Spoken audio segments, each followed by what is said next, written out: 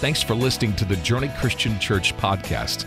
We're on a mission to make disciples who love God, love people, and serve the world. Our prayer is that this message encourages you today.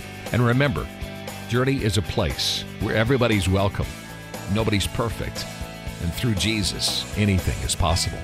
On April 19th, 1995, in the city of Pittsburgh, an unmasked, completely undisguised man named MacArthur Wheeler walked into a bank in broad daylight, brandishing a gun, pointed it at bank tellers, and demanded money. After he left that bank,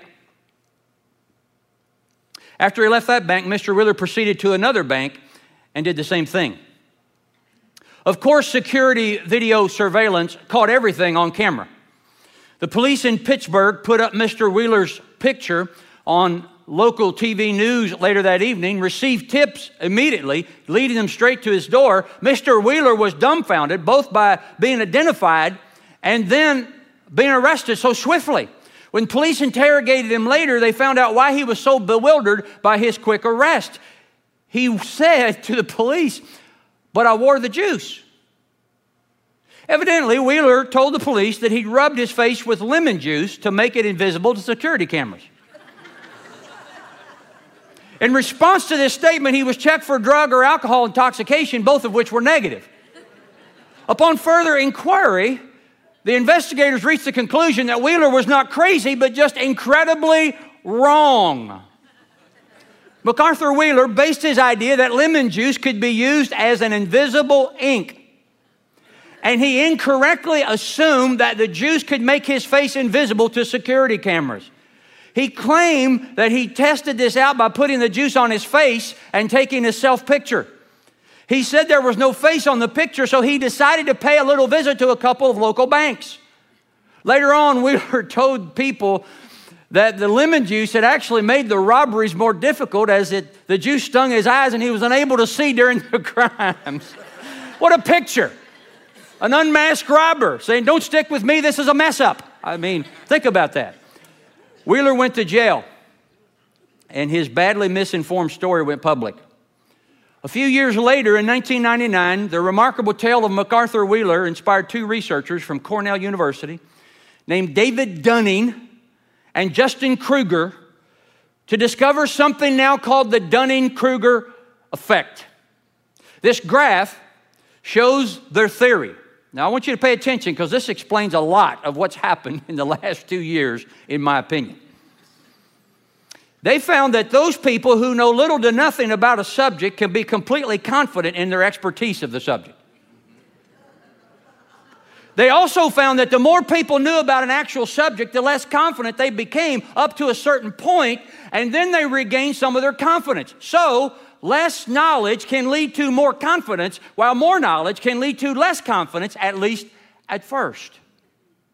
I'm sure we've all met people who think they know it all, but actually know very little. Of course, this does not apply to you or me. I'm talking about us right here, okay? But we all know someone who's often wrong, but never in doubt. And we've also probably met people who know a great deal, but they're incredibly humble. The book of Proverbs, we've encountered several types of people who think they know more than they actually do. So this is the last Sunday in our Daily Wisdom Book of Proverbs Challenge. Let's review some of these characters that we've met. First of all, there's the mocker. How long will mockers delight in mockery, and fools hate knowledge? The mocker wears a perpetual sneer. His talent for cutting insults and sarcastic remarks look like intellectual sophistication, but behind the mask of witticisms is vastly inflated confidence in his own opinion and intelligence. That's why proud mockers are almost always contrasted with the humble in the book of Proverbs. The simple believe anything. The simple have a gullibility about them. They're too easily led and influenced. They're often overimpressed by the spectacular and the dramatic, or they need others' approval too much, and they can be taken in by forceful personalities who pretend to give it to them. The obstinate, a fool's mouth lashes out with pride, but the lips of the wise protect them. The most common word for fool in the book of Proverbs is the Hebrew word that means obstinate. The main mark of the obstinate is their opinionated, wise in their own eyes, smarter than you approach to living that makes them unable to learn from anyone else or accept correction. Then there's a troublemaker and a villain who goes about with a corrupt mouth. He always stirs up conflict. The mark of a troublemaker is they're in constant conflict with others. They are the opposite of the peacemakers Jesus talked about in the Sermon on the Mount. The peacemaker builds bridges, the troublemaker burns bridges. The peacemaker gives careful, gracious answers, seeking to disarm and diffuse tensions. The troublemaker recklessly slanders others and stirs up turmoil. And then we read about the sluggard.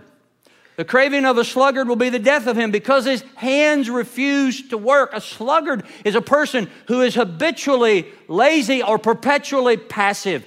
Such a person does not take personal responsibility for his or her own life. The sluggard makes constant excuses about why they can't, shouldn't, don't, and aren't. The word sluggard, by the way, is used 14 times in the book of Proverbs. And in each case, the writer condemns laziness and warns of the negative consequences of being a sluggard. But we've also read about the ways of wisdom in this wonderful book of Proverbs and how applying wisdom to our lives makes us a part of this very noble group simply called the wise. The wise in heart are called discerning, and gracious words promote instruction. The wise are those who have the power to see and the inclination to choose the best and the highest goal together with the surest means of attaining it. The wise can make the right choice even when there are no clear moral laws telling you explicitly what to do. The wise are marked by discipline, discernment, and discretion. So here's my question. What kind of person are you? A mocker? Simple? Obstinate? Troublemaker? Sluggard? Or wise? Or maybe a better question to ask is not what kind of person you are, but what kind of person do you want to become? Well, if you want to become a humble, wise learner, I've got good news for you today. Proverbs 30 can help us. Almost all the book of Proverbs was written by King Solomon of Israel, but other wisdom writings from different authors is included in the book, one of which is named Agur, son of Jakeh. Now, some translations spell his name A-G-A-R, Agar. I'm using New International, and it uses Agur, the son of Jakeh, but either pronunciation is acceptable. Most scholars believe that Agur lived in the same era as Solomon, but we actually don't know much about him, except what we can glean from this one chapter, Proverbs chapter 30. This is the only time Agur is mentioned in any of the biblical books. The name Agar, or Agur, comes from a Hebrew word meaning collector. And true to his name, he presents us with an unusual, some might even say weird, collection of sayings that are, in the famous words of Winston Churchill, when he tried to describe Russia, a riddle wrapped in a mystery inside an enigma. And yet there is a theme that runs throughout this chapter that urges us to be a humble learner. I'm going to talk to you about that today. So what does it mean to be a humble learner? According to Agur, it means at least four things: a sober view of self, an exalted view of God, a trustworthy view of Scripture, and a prayerful voice of contentment. A sober view of self, an exalted view of God, a trustworthy view of Scripture, and a prayerful voice of contentment. That will make us humble, lifelong learners. Let's take a look at each of these. First of all, a sober view of self. Proverbs chapter 30, verses 1 through 3 says the sayings of Agur, son of Jakeh, an inspired utterance. This man's utterance to Ithiel: I am weary, God, but I can prevail. Surely I'm only a brute, not a man. I do not have human understanding. I have not learned wisdom, nor have I attained to the knowledge of the Holy One. Agur begins his writing with words of profound humility, which is a trademark of wisdom if you've been paying attention in the book of Proverbs. He says he's a nobody, but he's really a somebody. He's a nobody because this is the only place in the Bible his name and his father's name are mentioned. But even though he's a nobody, he's a somebody because he's a prophet and he speaks an oracle. And that's what the word utterance means. He can speak things God has put in him to speak. But that does not inflate his ego. Rather, the more he knows God, the more he realizes how much he doesn't know. And so he calls himself a brute, not a man. I do not have human understanding. I've not learned wisdom, nor have I attained to the knowledge of the Holy One. You see, it's the holiness of God that forms Agar's very sober, realistic view of himself, which is consistent with others in Scripture who get even the tiniest glimpse of the holiness of God. This is the opposite of how so many of us live. I encourage you to take some time and watch a brief 5-minute video that explains a little more in detail about the Dunning-Kruger effect that we talked about earlier. The video is entitled this, Why Incompetent People Think They're Amazing. Now, I started to show you just a little clip of this, but I figured we don't have that kind of time. And the video, seriously, look that up. You can find it on YouTube, Why Incompetent People Think They're Amazing. The video explains why people think they know more or perform better than they actually are. They say there is a double curse that we have. First, we make mistakes, we reach poor decisions, but secondly, those same knowledge gaps prevent us from catching our errors. Listen, in other words, we lack the needed expertise to recognize how badly we're doing. This explains so many of those train wreck tryouts on American Idol and America's Got Talent, right? They don't know. In a group, if somebody's singing, if somebody's operating a little off kilter, if everybody in the group is singing but one person's singing off key, if one person has an irritating mannerism, if somebody talks too much or is a notorious name dropper, if somebody gets too close to you and violates your physical space, or if somebody's emotionally needy and other people cringe when they see that person coming because they know that person's going to suck the life out of them. If somebody has a problem, who's the last person to know? It's the somebody who has the problem. In other words, the truth about you is you don't know what the truth about you is. The writers of Scripture understand this human propensity to perpetually self-promote without any proper basis to do so. So they tell us things like this: put no confidence in the flesh. Don't think of yourself more highly than you ought. God opposes the proud, but gives grace to the humble. Humble yourselves before the Lord, and He will exalt you. The more wise you become, the more you realize the truth about you is you don't know what the truth about you is, and the truth about me is that only God knows the truth about me. And that's why a humble, lifelong learner not only has a sober view of themselves, they have an exalted view of God. Wisdom requires we grasp not only how small and inadequate we are, but how big God is. Agar is amazed by two things about God: God's creative power and God's ultimate plan. God's creative power and God's ultimate plan. Look at verse 4.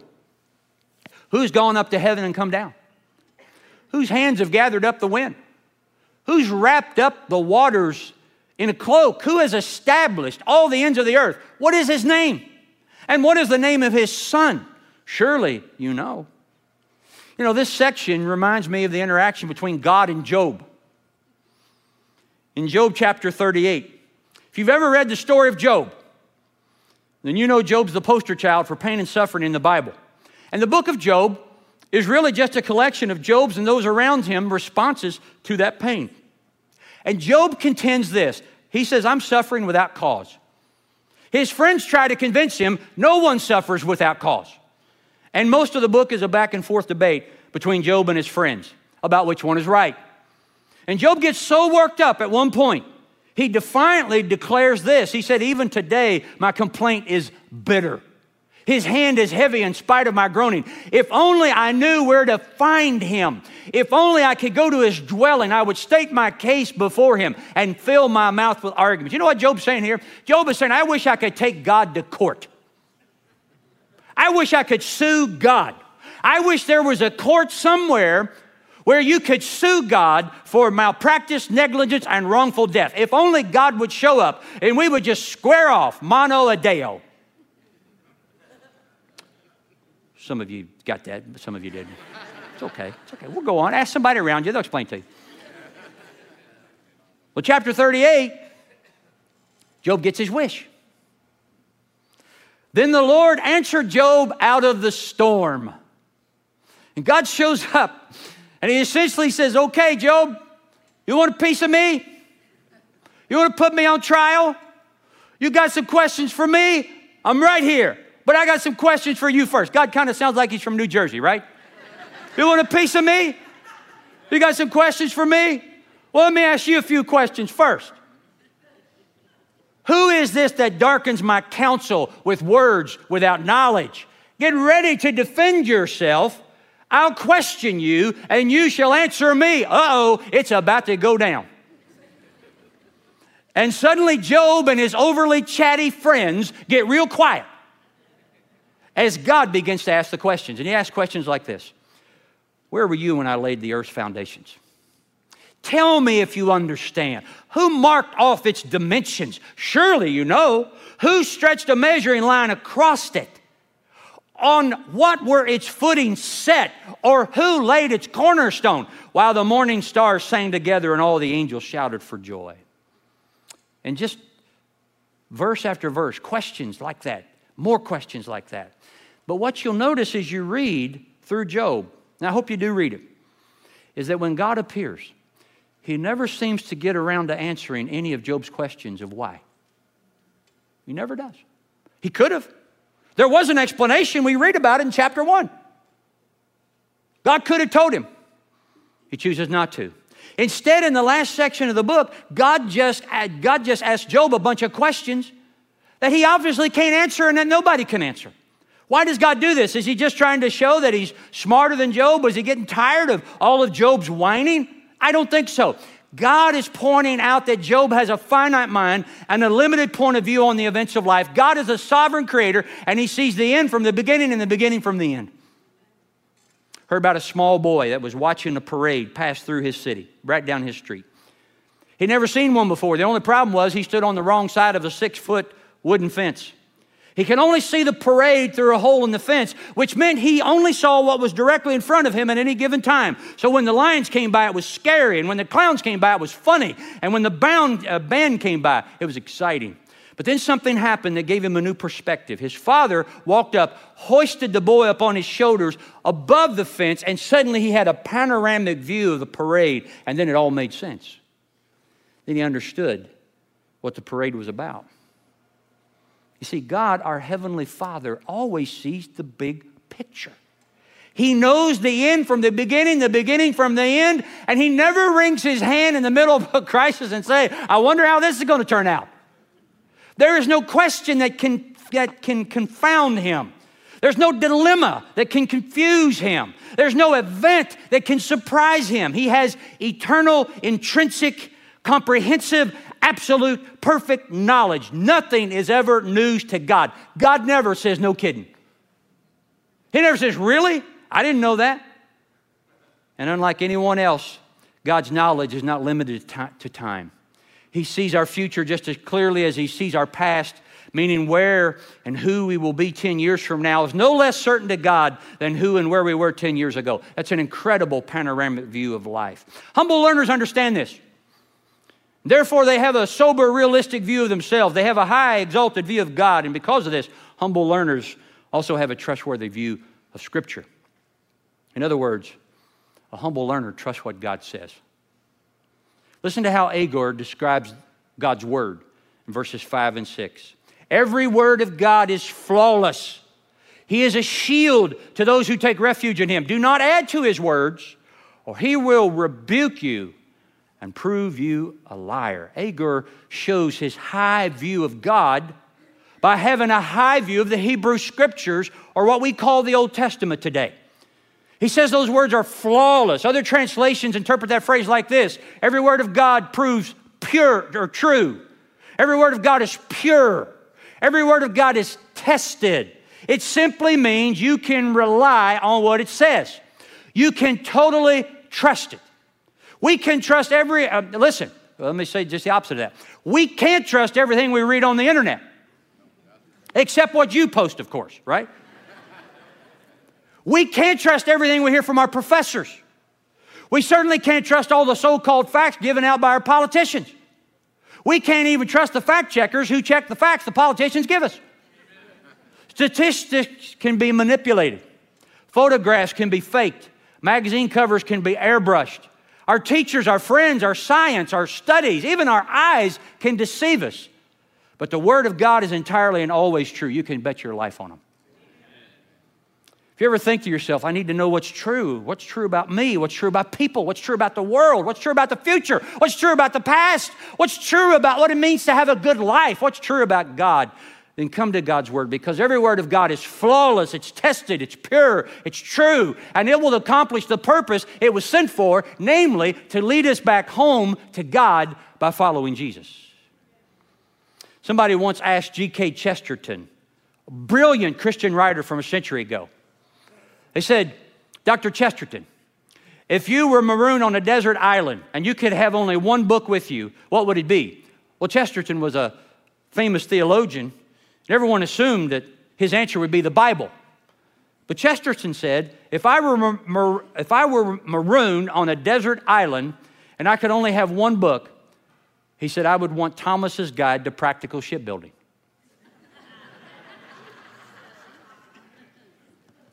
You see, if you find yourself trapped in a desperate situation, you don't want a book that will just entertain you or even educate you. You want to find out, how can I get back home? How can I be saved? That's why we have the Scriptures. An early Christian leader named Paul wrote this about the Scriptures. All Scripture is God-breathed and is useful for teaching, rebuking, correcting, and training in righteousness, so that the servant of God may be thoroughly equipped for every good work. There was a man in the southern African country of Zimbabwe named Gambarambi. Gambarambi would sit by the side of the road smoking his handmade cigarettes, using newspaper and tobacco. There was a Bible translator who was translating the New Testament into Gambarambi's native language, and he really wanted Gambarambi to have a New Testament. When he told Gambarambi this, Gambarambi told him that he'll just tear the pages out of the book and use them for cigarettes. Well, the translator was in quite of a quandary. Quandary. Did I say quandary? Quandary. He was confused, okay? Just as my speech is right now. He didn't like the idea of the New Testament being used for cigarette paper. And he prayed about it, and he came up with this arrangement for Gambarambi. He told Gambarambi, so I'm going to give you a New Testament, and you can use the pages for cigarette paper, but first you have to read the pages first. Well, Gambarambi, seeing a good source of cigarette paper, agreed. 15 years later, a United Bible Society meeting in Zimbabwe, one of the keynote speakers was none other than Gambarambi. And he looked out over the audience and he spotted the translator he'd made that agreement with 15 years earlier. And Gambarambi told the audience of that agreement he made. And here's what he said. This may be some of my favorite statement ever.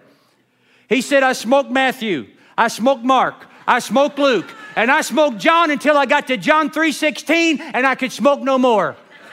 And you know what John 3:16 says? For God so loved the world that he sent his one and only Son, that whoever believes in him will not perish, but have everlasting life. And Gambarambi went from smoking the gospel to surrendering to the gospel to sharing the gospel. Friends, there has never been a book like the Bible. Every time you read it, you need to remind yourself that you're reading not only the most famous and best-selling book of all time, but one that has extraordinary power to change lives, to change communities, and to change the world. It's done it before, and it can do it again. Humble, lifelong learner has a sober view of self, an exalted view of God, a trustworthy view of Scripture, and finally, a prayerful voice of contentment. Proverbs chapter 30, verse 7 through 9, this is the only prayer in the book of Proverbs. Now, you Bible scholars, you should note that. There's only one prayer in all the book of Proverbs, and this is it. Two things I ask of you, Lord. do not refuse me before I die. Keep falsehood and lies far from me. Give me neither poverty nor riches, but give me only my daily bread. Otherwise, I may have too much and disown you and say, who is the Lord? Or I may become poor and steal and so dishonor the name of my God. Several years ago, a book came out titled The Prayer of Jabez. It too was based on an obscure, seldom mentioned character in the Bible named Jabez. And both the prayer and the book are based on Jabez boldly asking God for great blessings for himself, and God answered. The book was a bestseller because it feeds an image of God that most of us desire. And what's that image? We want all the blessings with none of the stressings. We want all the blessings with none of the stressings. You say, Pastor, what are you talking about? Well, this is the prayer of Jabez, in case you never read it. Oh, that you would bless me and enlarge my territory. Let your hand be with me and keep me from harm so that I will be free from pain. And God granted his request. Well, who wouldn't want that, right? Heck yeah, sign me up for that. All the blessings, none of the stressings. I taught on that passage a few times myself years ago. But over time, I've come to think that a better and more authentic prayer to study and emulate is the prayer of Agur. Maybe I'll write a book called The Prayer of Agur. I don't know if it'll sell like the prayer of Jabez, but I think somebody needs to make the case for the prayer of Agur. You see, while Jabez prayed for increased resources and a pain-free life, Agur prayed for something very different, but equally as powerful. Agur connected two fascinating ideas together in prayer that we almost never see. He asked God to keep him from deceiving himself about the nature and the need of wealth. Now, read that one more time. He asked God to keep him from deceiving himself about the nature and the need of wealth. Agur recognized the deceitful nature of riches. One of the biggest lies we tell ourselves is about money. How much we think we need, how secure it will make us feel, how smart we think we are when we have a lot of it, how insecure we feel when we never seem to have enough of it. According to a study from creditcards.com, approximately 15 million people in our country hide a credit card or bank account from a significant other. Why would someone lie to someone else about money? It's because you've lied to yourself about money. And the biggest lie we tell ourselves about money is how much control it makes us think we have. The power of wealth blinds us to its ability to first distract us and then to totally dominate us. Wealth has the power to absorb your time, your energy, your imagination, and have too little left to pay attention to more important things. You've heard the old saying, no one on their deathbed cries out, I wish I'd spent more time in the office making more money. That's why Proverbs 11:4 read like this, wealth is worthless in the day of wrath. The day of wrath is judgment day. Wealth blinds you to judgment day questions. Like, what is the meaning of my life? Who am I really living for? God? My neighbor? Myself? What am I becoming? What contribution am I making? Wealth sucks you into a frantic cycle that goes like this. I've earned more, so I'm going to spend more, but now that I'm spending more, I need to earn more. And all the time you feel strapped and stressed instead of satisfied and blessed. That's why Jesus said, the cares of this world and the deceitfulness of riches choke the word of God, and it becomes unfruitful. And you know what the most deceitful thing about riches is? Even though it is clear that the world is filled with greed and materialism, almost no one thinks it's true of them. We're all in denial about how much control money has over our lives. And again, the truth about us is we don't know what the truth about us is. So Agur recognizes the deceitful nature of riches, and he prays, keep falsehood and lies far from me. And then he talks about the true needs we have when it comes to wealth.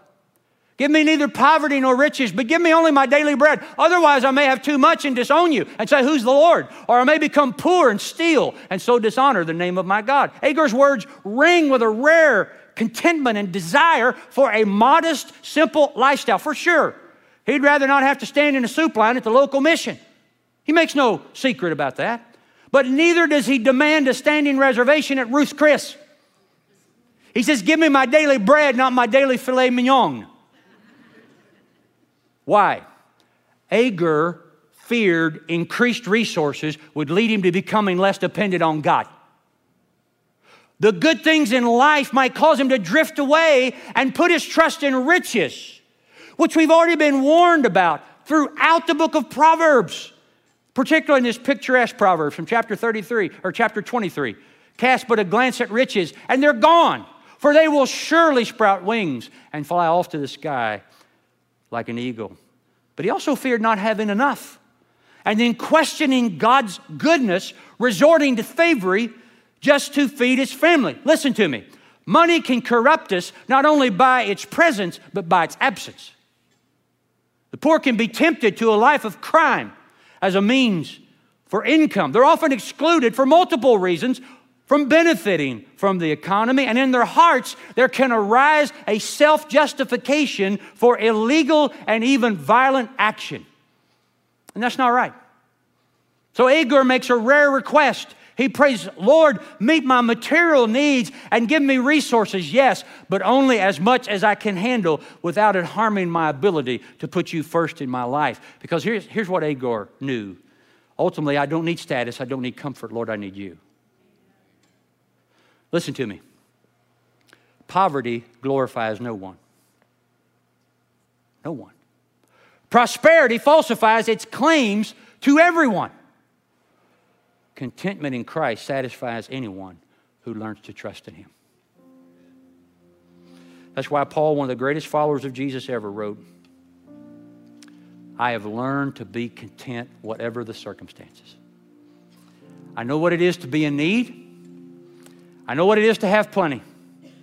I've learned the secret of being content in any and every situation, whether well-fed or hungry, whether living in plenty or in want. I can do all this through Him who gives me strength. Everybody at Apopka, Lake County online, would you read that last phrase out loud with me? Let's read it out loud together. I can do all this through Him who gives me strength. Friends, the secret to contentment in any circumstance is total trust in Christ. The secret to contentment in any circumstance is total trust in Christ. Are you a humble, lifelong learner? You have a sober view of yourself, realistic view of yourself? You have an exalted view of God? You have a trustworthy view of God's Word? Do you have a prayerful voice of contentment in Christ? It's what we're offered when we follow Him. Stand with me right now. Apopka, Lake County, stand. Father, I pray that this would be true of us, that we would be humble, lifelong learners. That you would help us to understand these wise words of this obscure, seldom talked about man, Agur. Help us to understand, and as we come to the Holy One, we are lost, we're undone, and we recognize our sinfulness. And yet, through your words and through the person of Jesus, you tell us we're loved. Yes, it's true that we're more sinful than we even think we are. But we're more loved than we dared imagine to think. And we thank you for that love that covers a multitude of sins. Father, thank you that we follow Jesus. And through Him, we can do anything. And we thank you for this in Jesus' name. Amen. If you like this podcast, we post a new message every week. So make sure to click that follow button and share it with your friends. Remember, Journey is a place where everybody's welcome. Nobody's perfect. And through Jesus, anything is possible.